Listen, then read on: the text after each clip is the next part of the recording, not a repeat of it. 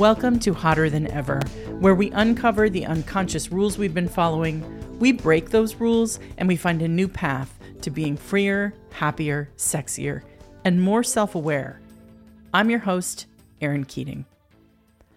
Today's conversation is with award-winning author and professor Melissa Febos.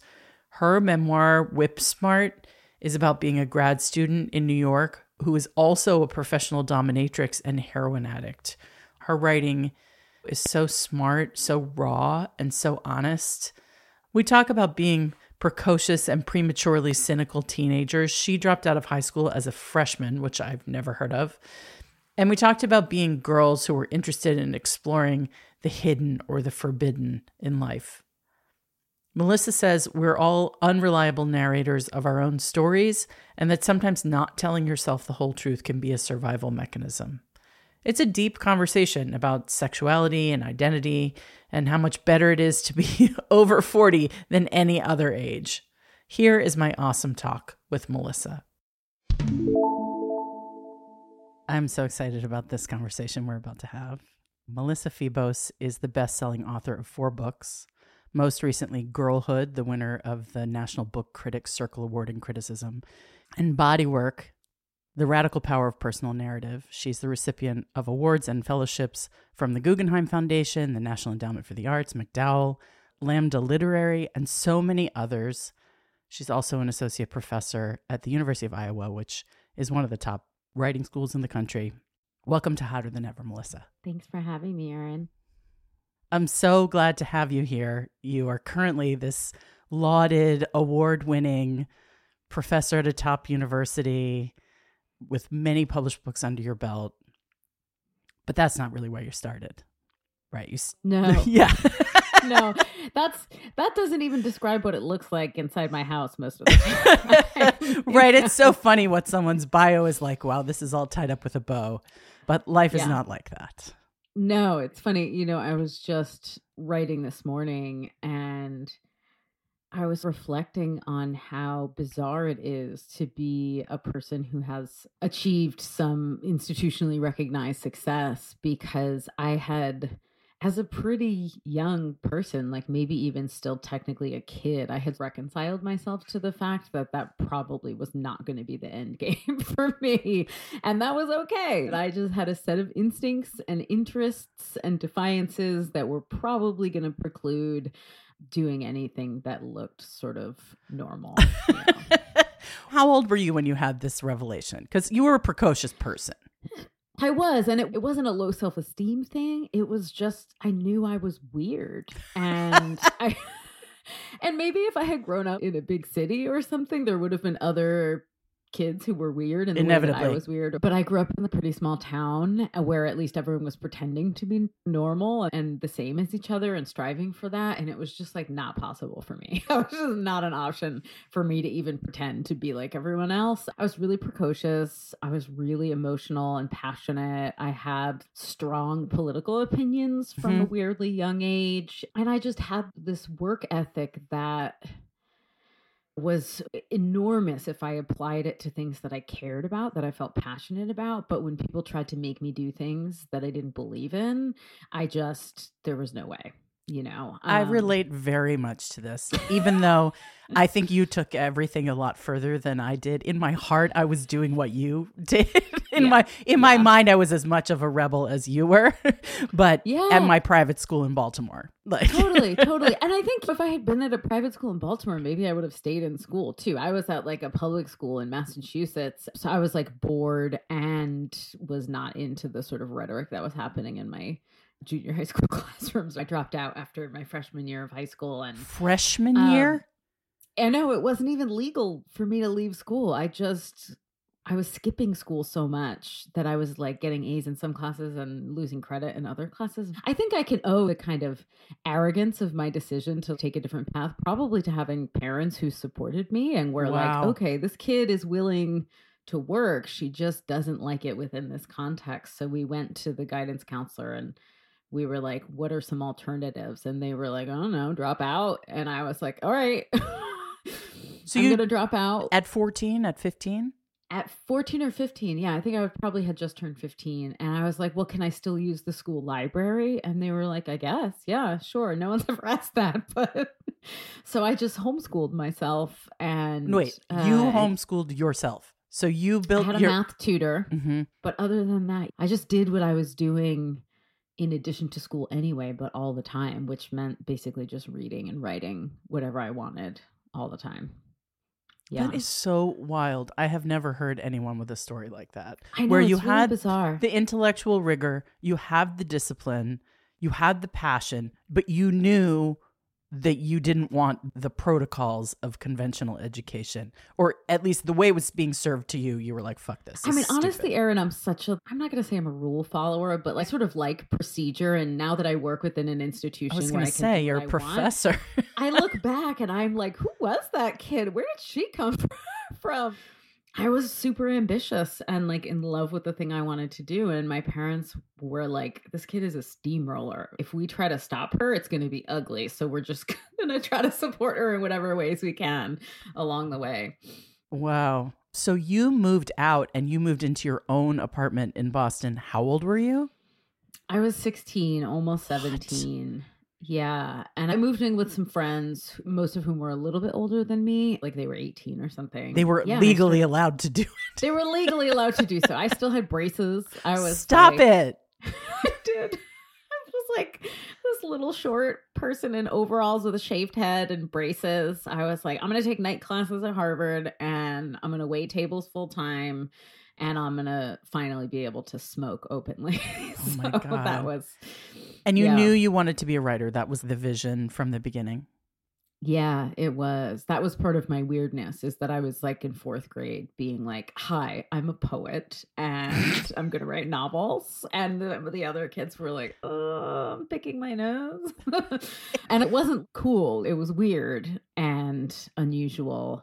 And now I look at my college students and most of them are still figuring it out, which I think is appropriate. Yeah. And sometimes I don't know what to say because I just had this crazy tunnel vision from the very beginning.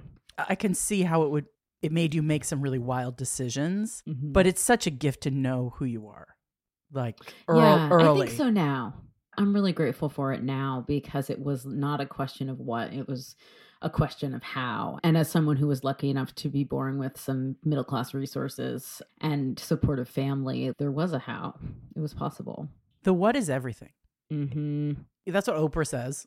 She's like, the people I know who are successful, I think I've said this on another podcast, the people I know who are successful know what they want. They know what they want. Yeah. Let's talk a little bit about Whip Smart and your origin story as reflected in that memoir, which is so extraordinary, so beautifully written. And every piece of it feels so true. And the amount of reflection and self-awareness that must have gone into writing that. I want to talk about that too. You.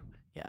Oh, thanks a lot. So I was this weird, driven, kind of precocious, single-minded young person, but I was also a person, and I remain this person, of really kind of bottomless appetites. Like I definitely identify as a biological addict. Like I've always been pretty compulsive, always been sort of bottomless for the kinds of substances. And by substances, I include like reading. When something triggers a thing in my brain, it's just more. I'll do it more until it starts to work against me, until it becomes life-threatening.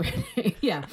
Which helped with my ambitions, not so much with drugs. So I moved out at 16 and had a tremendous amount of freedom for a teenager. And I really exploded in both of those directions of my ambition to gorge my appetites and also to study and be a writer. So I was really doing both of those things. And by the time I was 18, I was addicted to heroin and doing massive amounts of all kinds of drugs. And I transferred to a 4-year college hoping that moving to New York would solve my problems. Sure. Because, there aren't drugs in New York. There's no temptations in New York.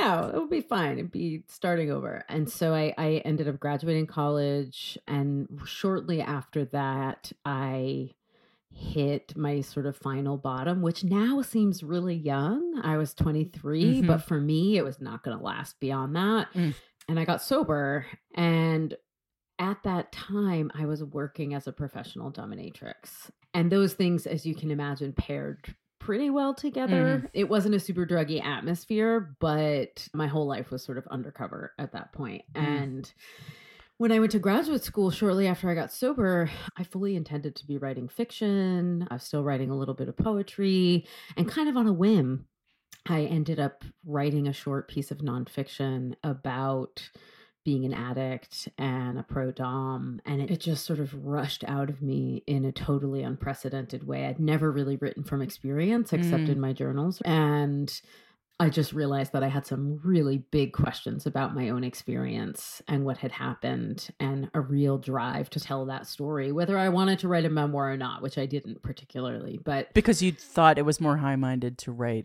fiction? Yeah, and because I was a deeply secretive person. Like, those things had both been secrets for most of the people in my life while I was doing them, and never did I ever imagine telling everyone who loved me the truth about them, let alone literally anyone who wanted to know. So I just didn't think about that. And this probably won't be surprising, but I'm pretty gifted at compartmentalization, and I was even more so back then. So I just put these blinders on and was like, I want to write this book so that I can sort through this experience. And it was a really deep and difficult process. Like, I had to take 6 months off at one point just to go to therapy, because I was like, I don't know why I did this. Yeah. So that became my thesis in grad school, and it became my first book, which is, as someone who teaches grad students, it's pretty unusual again, but that tunnel vision came in, and I just couldn't stop until I got into the end of that story. Right. Well, I would love for you to tell a tiny bit about the story, which, as a person who has always been really interested in sex, I, of course, ate up every single bit of it with a spoon, because I was like, and then you did what? And you did what? And what happened? And he did what? And he wanted what? Oh my God. Yeah. Except that you come from this point of view of half in, half out, in a way, of 4 years of being a dominatrix, and this deeply being your life in the dungeon of Mistress X. And then on your own with private clients. And everyone should read the book if you have the same curiosity that I have. I actually mentioned it to my boyfriend, and I was like, yeah, I'm interviewing this woman who's this incredible writer, and she was a dominatrix. And he was like, ooh. And I was like, no. He's like, what does she write about? And I'm like, well, there's one part that's about poop. And he was like, ew. I know. That's what I tell people when people haven't heard of it and they ask me about it. I'm like, well, everything you could ever want to know, and probably then some, is in the book. Yeah. I really put it all in there, but it's not the sexy tale that you're imagining. It's a narrative of a job. Yeah. And like any job, there were days where I was really enjoying my work. Maybe not like any job, but like all the other jobs I've had. And then there were days where I had to do a bunch of shit I didn't feel like doing. That's a hilarious way to put it. You know? That makes it so super relatable, when I think that most people wouldn't step foot into a dungeon, don't touch the world of BDSM, and aren't as enthralled to servicing men's desires in such a literal way. Now, women who date men obviously are in relationships with men, service men's desires in various ways, and they service our desires in various ways. But this is a very different thing, because it is sex work and transactional. Right. And you are there to be an object of desire, and to objectify them in certain ways, and to make them feel the way they're paying to feel. Yeah, exactly. And that was the reality that it took me kind of a circuitous route to really admit to myself, even though I was literally living it.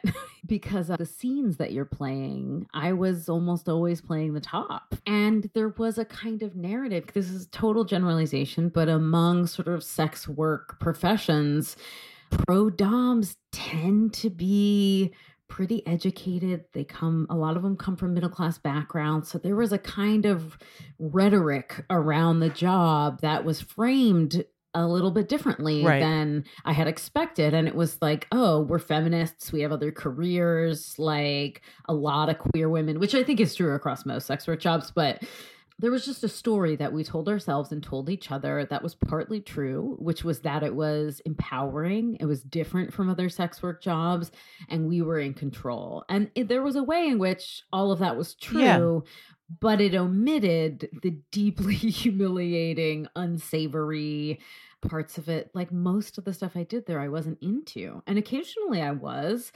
But there were other reasons why I was there. And some of them included wanting to investigate my own desire to be desired, to be objectified, to play into these stereotypes. And I needed a loophole so that it felt okay to explore those things, because I had a pretty simplistic idea of myself as a feminist. That's one of the consequences, I think, of having been a child feminist, is that I felt like, oh, I'm not allowed to dress like a dominatrix and want to be worshipped by men. That's too typical or too subservient or too cliched or something. And working in the dungeon gave me a space to explore that, and then ultimately to explore my sub inclinations. It was a very, very tolerant space, and in many ways I learned to be tolerant and to admit to myself what my own desires were and that they were okay.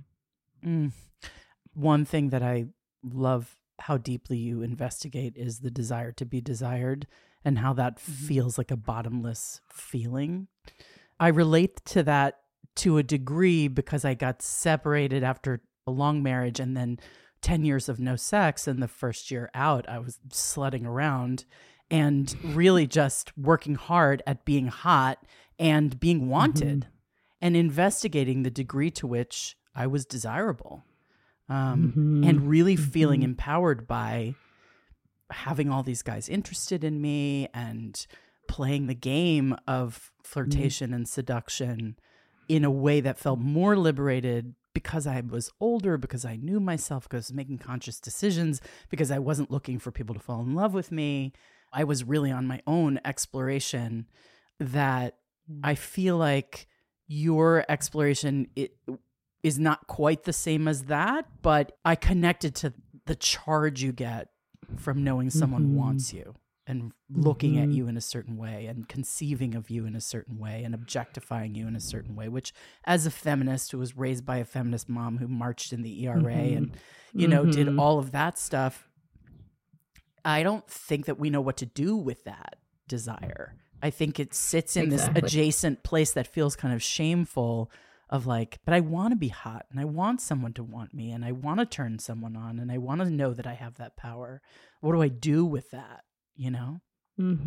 It's true. And it's funny because I've written about this so much. I've had so many conversations about it, and I wish I could have had those conversations 25 years ago. Oh my God. Because I was like, oh, it's me. I'm just like a bad feminist. I'm weak in this way. And there's just so many assumptions folded into that thought. It's tricky to have desires and really natural, totally acceptable, non-harmful desires within a social structure that is harmful and that does condition us to think in ways that degrade us or are contrary to our own desires or our own well-being. It's an advanced task to tease those things apart and find a sexual liberation and acceptance of one's desires when in some ways they are influenced by a culture that wants to oppress us. Historically, it's like hearing you talk about your experience. I think, oh my God, it would have been so much less fraught and more fun if I had been older. Oh, everything. If I were not a 20-year-old heroin addict, I would have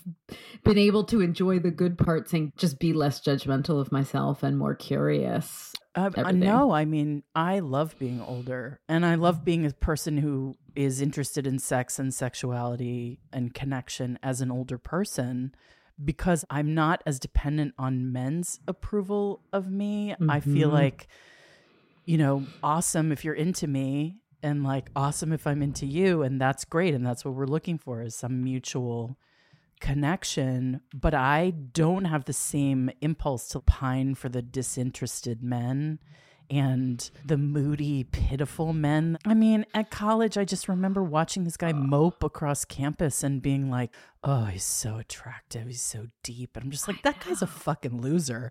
But, I was into Eeyores too. Eeyores! What was that about? They're like, what a waste of energy. What a black hole of energy. Totally. And in contrast to you, who was so vital and so alive and so focused and so driven and sexy. Like, what the fuck are we doing? What makes us really want amazing. to pine for these people who like wouldn't know what to do with us if they had a night with us? You know what I mean?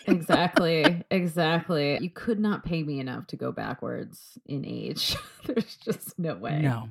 No. I mean, that's the origin of this podcast and the desire to have these conversations, is that we don't talk about all this stuff. We hide it or we ignore it. You know, we deny it. And especially when you're in a heteronormative kind of dynamic where, you know, just a straight marriage with kids and all the conventions, where is the room for all of this stuff without feeling like a deviant or a weirdo or a whatever? Where is the room for my desire to be submissive? Where is the room for those conversations? And then, like, how do you have them when you're inside of a day-to-day? How do you shift gears into that mode? And so scary. And give that the space that I always wanted it to take up. Yeah, I mean, I think probably like this podcast is a good tool for that too. If you hear someone else having that conversation, it helps you figure out that it's possible. I like that you talk about having a curiosity about the perverse and dark in Whip Smart. And I wonder where you think that might come from in you, and how has it evolved over time? There's so much that we don't talk about with kids, and that's correct in many ways, right? There is such a thing as age-appropriate conversation, but there is also just a lot about human experience that kids are experiencing that we don't have any kind of discourse for talking to them about. And by we, I just means generally as a society and the culture in which I grew up. And so as a very far-thinking, deeply feeling, erotically curious young person, I was like, okay, so here are these stories about what relationships are. And this was not like the awakened age of the internet where I could Google different types of relationships. No. I was reading teen magazines and watching the Wonder Years. Right, and reading Judy Blume. Yeah. Exactly. Judy Blume was pretty radical, actually. Totally. I was like, I have all of these feelings and curiosities and drives and interests that it doesn't seem like there's any place for. But I see these little trailheads that there are people who are interested in them. So I'm just going to make it my business to try to find spaces where I can name, explore, find mirrors where I see my own desires reflected back to me. And I just have a ferrety interest in the unspoken and the forbidden. I don't know, somewhere back there in my psyche, it's linked to my addictive stuff too, where I'm just like, oh, you want to keep it from me? Let me see if I can get it. So I was really into sort of having secret knowledge and the things that I was told not to investigate. There's a scene in Whip Smart where I completed the DARE program in middle school. And on the last day of the DARE program, the police officer brought in this little box of drugs that had little examples of everything. And I was absolutely enthralled. And I remember thinking very clearly, I'm down for any of it. I'm down to try any of it. And you know what's funny? After Whip Smart came out, I actually ran into my 5th grade teacher on the streets of my hometown once. And she stopped me and she was like a wonderful woman. And she was like, I'm so proud of you. You're on the Wikipedia page for our town. And also, I had no idea that's what you were thinking during the DARE program. Do you think the other children were? No, like, they were not thinking that. They weren't. I was like, no, Miss Pat, they were not thinking that. They weren't like, let me get my hands on that heroin. I think, Erin, honestly, like that interest really had to do with like, I need words for what I'm feeling inside me. I want to know what all of the options are, really, not just the acceptable ones. But it's interesting because when I look at myself today, I don't have that in the same way. I'm not like, what's everybody doing secretly? I think because I've cultivated and curated a life in which there is no forbidden. Like if I want to try something or talk about it, I have people in my life where I can do that. And so there isn't this sense of a sort of magnetism to the dark side because it doesn't really exist in the adult life that I've constructed for myself. Right. Right. And when you're a child, everything is so mysterious and you don't understand how anything works. And you're not allowed to talk about sexuality. I grew up in a house where my mom was like, it's okay to feel good. Sex is nice. Like, I was constantly masturbating in the bathtub and had sex toys and lingerie and all sorts of shit in high school in a locked drawer in my bedroom. And my mom knew it was there and would sort of be like, I don't know what to do with this or with this horny girl. And so we didn't talk about it. But I was clearly very sexually motivated and sexually curious. And then what is the line as a parent to have those conversations? Because maybe those are conversations that you need to have with your friends or your eventual lovers, you know? Totally. It's confusing. First of all, what I would have given for a locked drawer. Yes. But I was exactly the same. And it's weird. I can just imagine it doesn't sound fun to talk to your teen about that. And I don't think I would have really been open to it. So I think the initial message of your pleasure is not an occasion for shame. Masturbation is natural. It's okay. Like I really heard that and internalized it. Message received.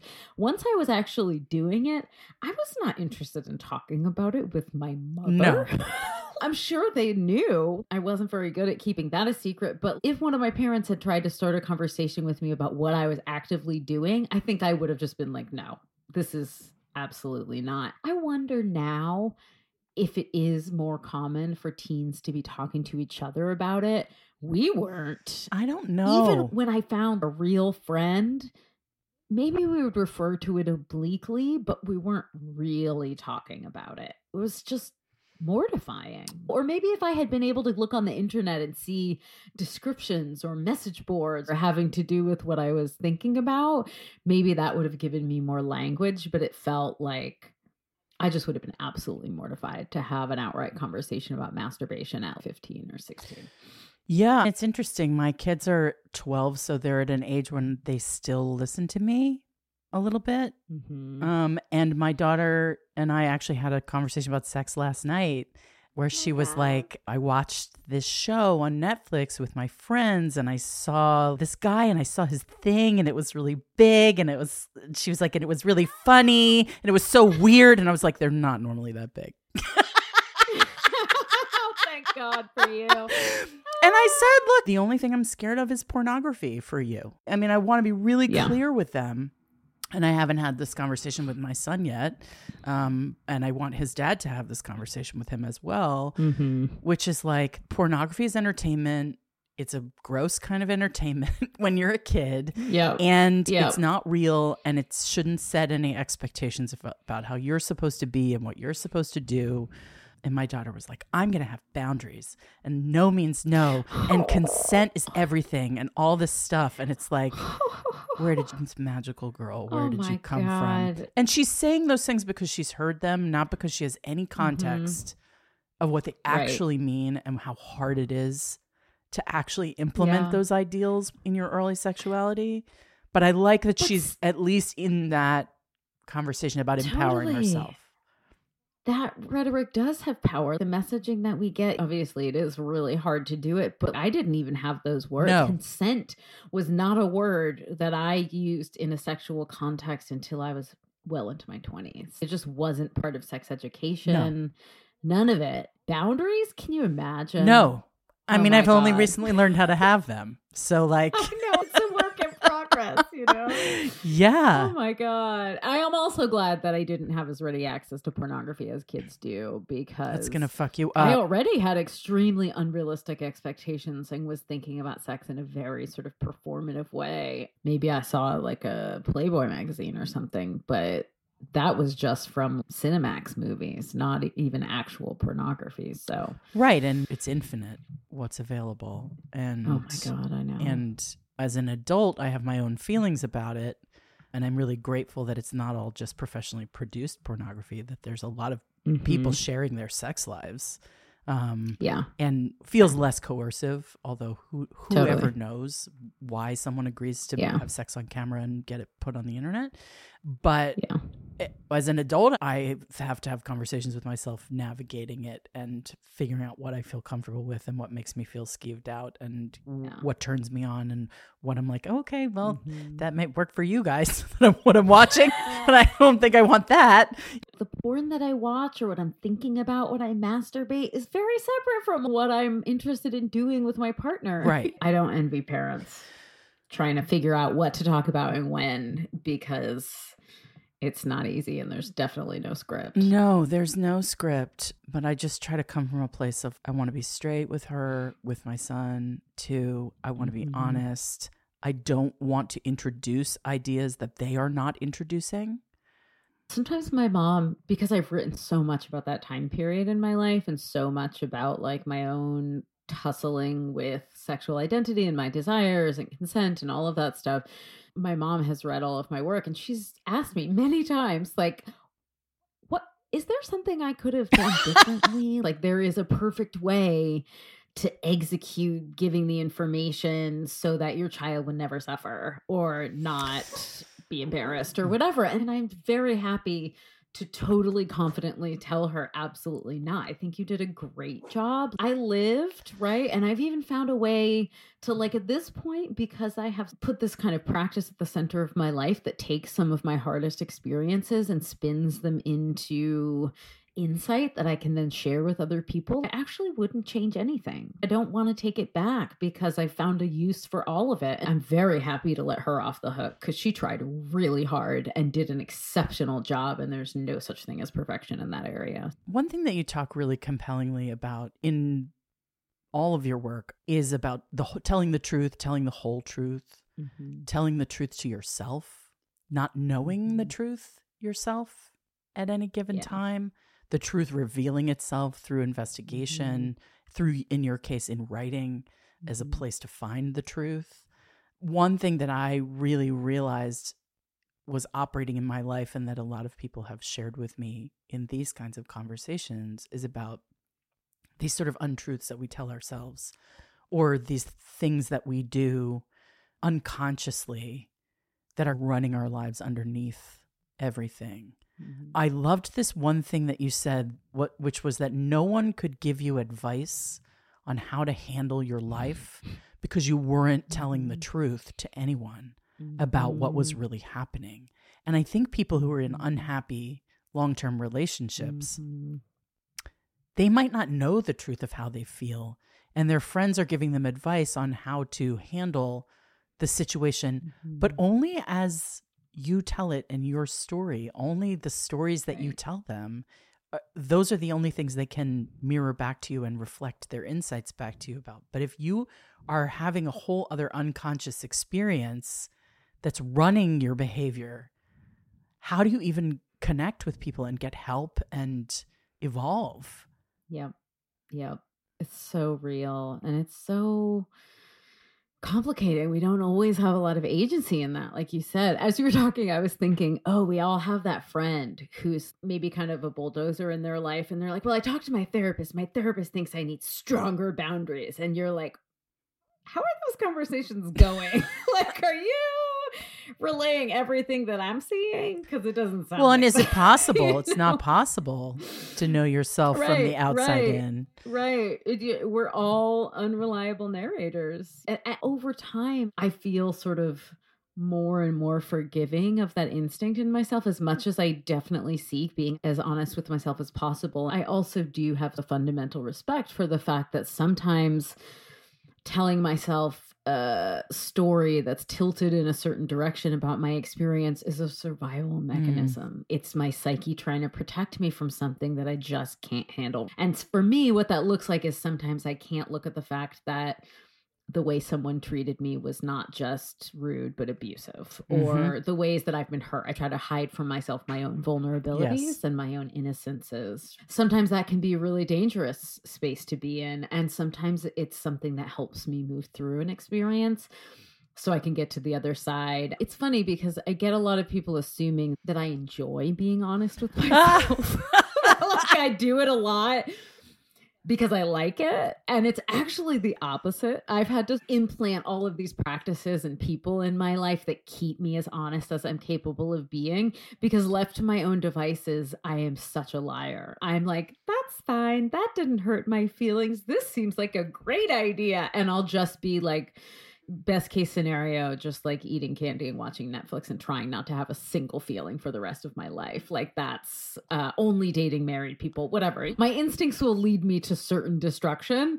And I have a very powerful rationalizing function of my brain that wants to enable that. So I have to go to all these recovery meetings and put writing at the center of my life and have real intimate friendships where people will call me on my shit. Because if I don't have all of those things, I'll just run with the story in whatever direction pleases me in the moment. And there's just pain in that direction. It's always a temporary pleasure. So yeah, I'm a storyteller in both good ways and bad ways. I really relate to wanting to compartmentalize everything, to wanting to be invulnerable, wanting to be like so above the sort of mess of heartache and feelings. I had a lot of mess and heartache and feelings as a kid. And so part of me as an adult is like, I don't need that. Yep. That's childish. I can handle anything. I'll just power through this. And at this point in my life, I'm looking for the places where it's safe to be soft, the places where it's safe to feel vulnerable and exposed. Yeah. But I have to learn that because I had a marriage where I really was in an adversarial dynamic a lot of the time. So I didn't know how to let someone love me as much as he wanted to love me so much. It didn't feel safe. Yeah, I totally get it. That's all so relatable. I mean, I'm just thinking about there's an element of self-actualization in there, and there's also an element of like dissociation where it's just like, this is all too much. I need to figure out shortcuts to just being okay no matter what happens, because otherwise I'm going to be consumed by feelings and feeling powerless. And so I've had to do a lot of work as an adult to undo the self-sufficiency of my youth, because it really alienated me from all of those soft feelings and the vulnerability.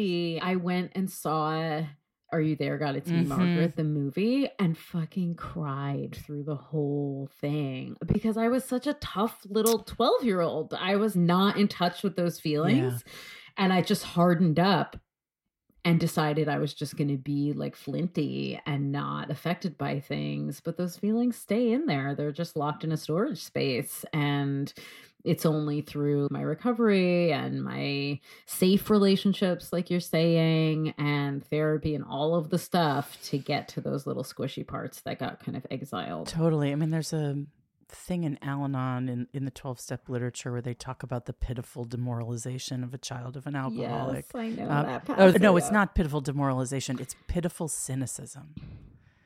And I was so cynical as a young person. I was so like, yeah, this is how things are, and the world is this, and I'm tough and cool, and I know how to handle stuff. And I didn't fucking know how to handle things. I knew how to survive. I knew how to put up walls.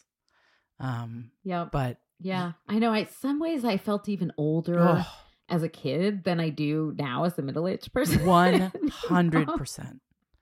I feel younger today than I did in my 20s when I was fighting to figure out who the fuck I was and how I was going to survive in the world with my like creative ambitions and my degree in theater. Like, what the fuck? Yeah. I'd love for you to read a passage from Whip Smart. There's a paragraph on 256 that starts with anyone. Anyone who has ever had a good therapist knows the feeling when an obvious truth that you have been committed to not seeing is so neatly pointed out to you. You see, even after 4 consecutive years of participating in dominant and submissive sexual practices, whether for money or not, I was still telling myself that I wasn't really into it. It was for the money. I did it for anthropological interests. I did it for the ego trip. I did it to feel desired, to be bad, to rebel. These reasons were true, but they were not my only reasons. And even if they had been, would they not qualify me as sufficiently interested, as into it? I still badly needed to feel separate from my clients, to scapegoat them with my own shame and secrecy. It has been my experience that the people I judge most harshly are the ones in whom I recognize some part of myself. After therapy that day, I walked through the Union Square Farmers Market with the particular lightness of step that I've come to associate with such hard won revelations. Believing myself apart from the people I dealt with as a Dom gave me a sense of safety. It protected me from the parts of myself of which, despite my bravery in facing tangible unknowns, I was deeply afraid. Telling the truth to other people about my job, my addiction, or anything I concealed had had the same effect, had been followed by the same lightness of step. Honesty brought my double lives together, and in doing so, made the world a bigger place in which I could move more freely. Mm. So good. So that's all still true. So good. So hard won. That willingness to be honest. Yeah, that was the big one in that book. When I got to that, it took a lot of work, a lot of exfoliating away different narratives I had told myself about myself. And then it's always like when I get to that, the little pea under the mattress, I'm just like, oh, it's just you. Like, it's fine.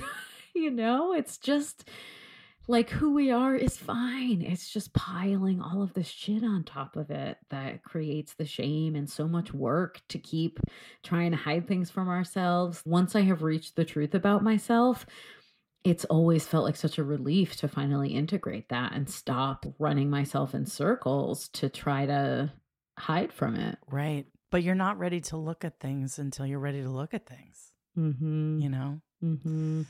It's really that safety that you were talking about too. It's like, oh no, someone's going to judge me or kick me out or think I'm bad or I'll be unlovable or there's going to be some big, scary, foggy consequence. And I had to have a really good therapist to get to that point. And I had to have some friends that I knew weren't going to judge me if I was honest about myself. Yeah, don't let those people go. Once they're in your life, because they're hard to find. It's true. What a relief to be like, oh, everyone doesn't have to like me. It can just be the people who actually like me. Yeah. I think at one point I realized not every person is your person. Totally. All you need to do is find the people who are your people. Like the everybody. You don't need the everybody. Also, we live in a niche world now, so it's like we can find each other more easily, people who are like-minded and it's so true. Having similar conversations. It's so true. I look at like my undergrads who I teach, and they've got a lot of bad stuff that they have to deal with that we didn't, but they have language and they know they're so much more self-accepting about their sexualities and their neuroatypicalities, and they've grown up having language for things and being able to find like-minded folks. And so there is just a different level of self-acceptance that I just feel like it took me years of fighting to get to. It's so awesome to hear that. I worked at Snapchat for 6 years and our audience was Gen Z. And I felt very heartened by who they are and how aware they are and how much they care and how sincere they are in the face of all of these things that would, I don't know, all of these good reasons to be cynical. There's a lot of hope and there's a lot of acceptance and love and optimism out there. So where do you sit with all of this stuff today, with the wanting to be desired, with your explorations of your own sexuality and what you want? I'd love to hear where you are. Oh boy, how much time do you have? Not that long. It's just so surprising. It's always a surprise, right? Because I am a person who's always changing. I mean, thank God. But at this point, I feel like I'm in my 40s. I spent a lot of my youth wanting to be desired and being desired, and it's different now. It feels like two of the biggest things that I'm dealing with now are feeling, one, like I don't want any of it. I just was so sexuality forward and interested and centered for so long that I'll go through long stretches where I don't really want to have sex. And then there's like this other thing about being, and this honestly is embarrassing sometimes too, because I hate being normal like everyone else, but just like being a woman, being a femme woman in my 40s, I'm not at the center of the cultural story of what's sexy. And there are great freedoms in that. I love not getting street harassed the way I did when I was younger. But I am sort of like, what is sexy to me now? Because it's not the same thing as when I was 22. I think I'm in a period of redefining what makes me feel sexy. What do I do and how do I dress and how do I express these things now as the person I am and at the age that I am? And it doesn't feel entirely clear to me right now. Like I know what I like doing having sex. Yeah. But how that is incorporated into my identity as it is visible to people generally, I'm not really sure. And it's interesting because of my work, a lot of the students who come to learn in the program that I teach in, or people who seek mentorship with me, are people who are in the throes of the issues that I wrote about 15 years ago. Right. And I'm like, I support you, but I'm so not there anymore. Now I'm like, how do I practice like deep, enthusiastic consent within myself? What does that even look like? What am I interested in? Are there things that I want to keep to myself in my relationship that are just for me? I don't know. And this is part of what I mean about feeling younger than ever. This is a result of all the work I've done too, in a place where I can be curious and be surprised and in a space of not knowing and sort of surprise myself because I'm not working off of a script the same way that I was when I was younger. And I think we have to reinvent ourselves constantly in every area of our lives. So like you think you have your career thing figured out, then it's like, oh, that's not actually working for me anymore. Or you think you've got this marriage that's meant to last the rest of your life because that's what you said when you went all in on it, however many years ago. And then you're like, yeah, I'm going to rethink that one. Maybe there's something different out there for me that I need today that's different than what I needed when I wrote the rules of who I am, in quotes. Exactly. Right? I've been asking people on this podcast, we all have these deals in our lives, right? These kind of contracts with the people in our lives and with ourselves and situations. And I'm wondering if there's anything that you feel like you would want to renegotiate in your life, the deal that you've made with yourself or the world, where it feels like we should probably open these deal terms, see if we can get this to be a little bit truer to what I actually want. Erin, that is such a good question. I guess what I will say is I'm married now. I never imagined being married. And I want to always stay committed to defining that however suits us. Because the thing that my wife and I both acknowledged is that however we defined it in the beginning probably wasn't going to stay the same because we aren't going to stay the same. And the things we need and the ways that our union supports both of us are going to change over time. For me, that is the great unknown. Our relationship is twice as long as any I've ever been in. I'm in totally uncharted territory for me. And I'm a person who avoids hard conversations. So how can I set this up so that I'm willing to be as direct as I want her to be with me about what I'm thinking and what I need? And we might need to grow together. I think being aware that you're both always changing is huge. And keeping that door open to like, hey, I know I said such and such was true about me, but now I feel differently. Or now I want something different. Or I see you doing something different. Like, are you evolving out of that point of view? I think that's the key to growing old with someone, if that's your aspiration. Yeah, I think so too. And I think I did the important part, which is picking someone who will show up for that conversation. She's actually much more tolerant. Even if you don't want to. Right? Yeah. For me, and a point of adaptation is I need to pick someone who's actually better at it than me because I'm not very good at it. So she's up for those conversations, you know? I think that that's key to sustainability. And who knows? I'd like to see if it's possible to grow old with someone. I think it probably asks a lot in the area of difficult conversations and evolution, and that sounds exciting. So who knows? Older I get, the less I know. knows? The older I get, the less I know. I think we should end there because that is nothing truer has ever been said. Melissa, thank you so much. I've come to fall in love with you during this reading your work and likewise. during this conversation. So awesome. I feel the same. Thank you so much for having me. Thanks for listening to Hotter Than Ever. Please follow our humble podcast on whatever platform you're listening to right now. Tell your friends about it and rate and review us on Apple Podcasts. That really helps people to find the show who may not have heard about it otherwise. Hotter Than Ever is produced by Erica Gerard and Podkit Productions. Our associate producer is Lena Riebstein. Music is by Chris Keating with vocals by Isa Fernandez. Come back next week for more good stuff. You're so fucking hot.